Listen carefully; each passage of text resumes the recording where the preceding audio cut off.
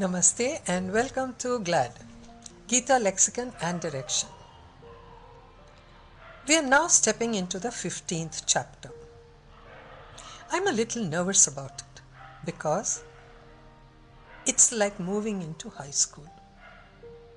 So far, Krishna was simply explaining to us things we could understand about our sense organs, how we should control them, about our gunas, how we should be above the gunas. Yes, easy. But now he goes into a little more of philosophy of life.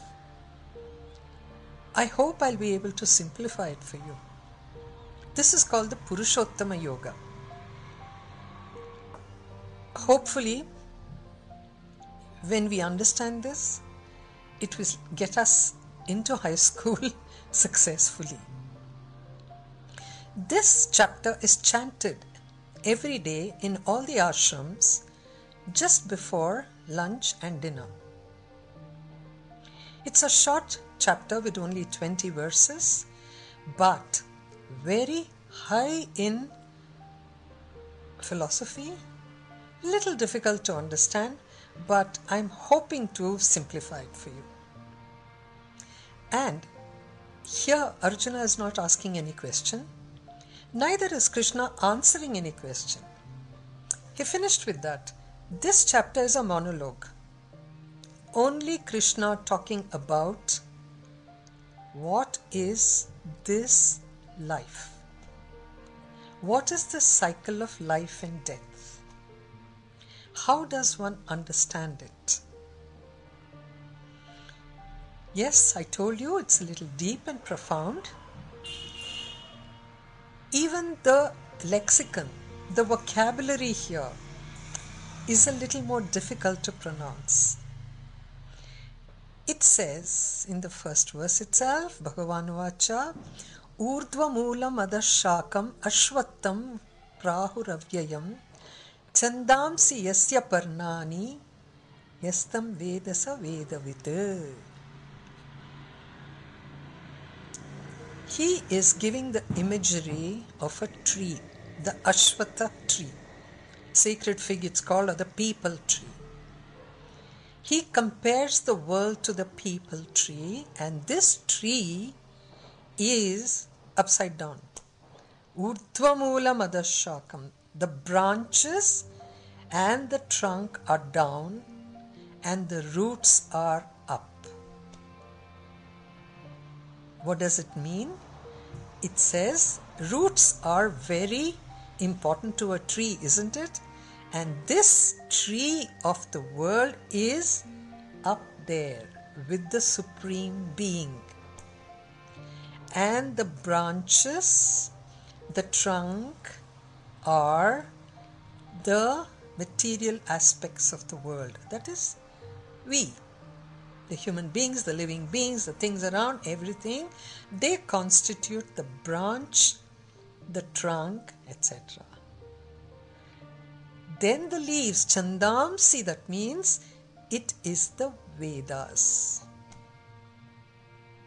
Now, we are coming to not the holy scripture, nothing to do with religion. Vedas are just an anthology of knowledge, wisdom. He says, once you understand that, and why did he say Ashwatha tree and not a mango tree? Because Ashwatha is related to eternal, change, come back, destroy, recreate, just like life and death. So he compares it to an Ashwatha tree, the whole world. And just as the branches, the leaves, all those are interrelated to the tree, he says, so also is this world. We are all related. Isn't that a fantastic message? Especially Today is supposed to be the International Day of Tolerance. And sheer coincidence that I'm starting off with the 15th chapter in which Krishna says the same thing. Just as a tree is composite with its branches, its leaves, the birds sitting on it, the same way in the world, we are all part of this world. Only Krishna could explain it like this. Next time you see a tree, just visualize it upside down with the roots above and everything else below. The roots above tell you that is where the Supreme Being is, and it flows down. All life and everything flows down.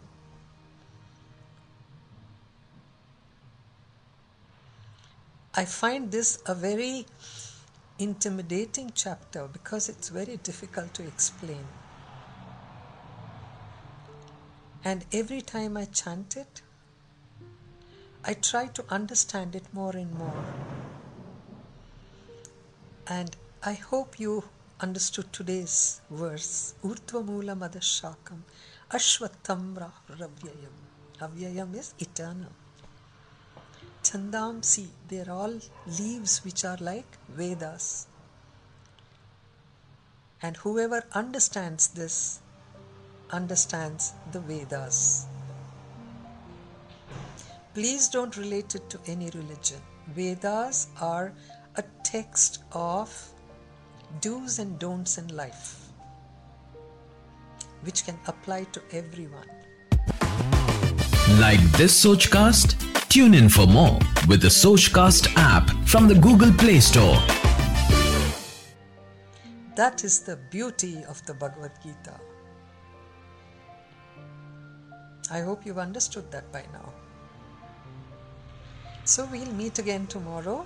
We'll take the verse as it comes one by one. And I'm hoping it'll become a little easier to understand as we go further.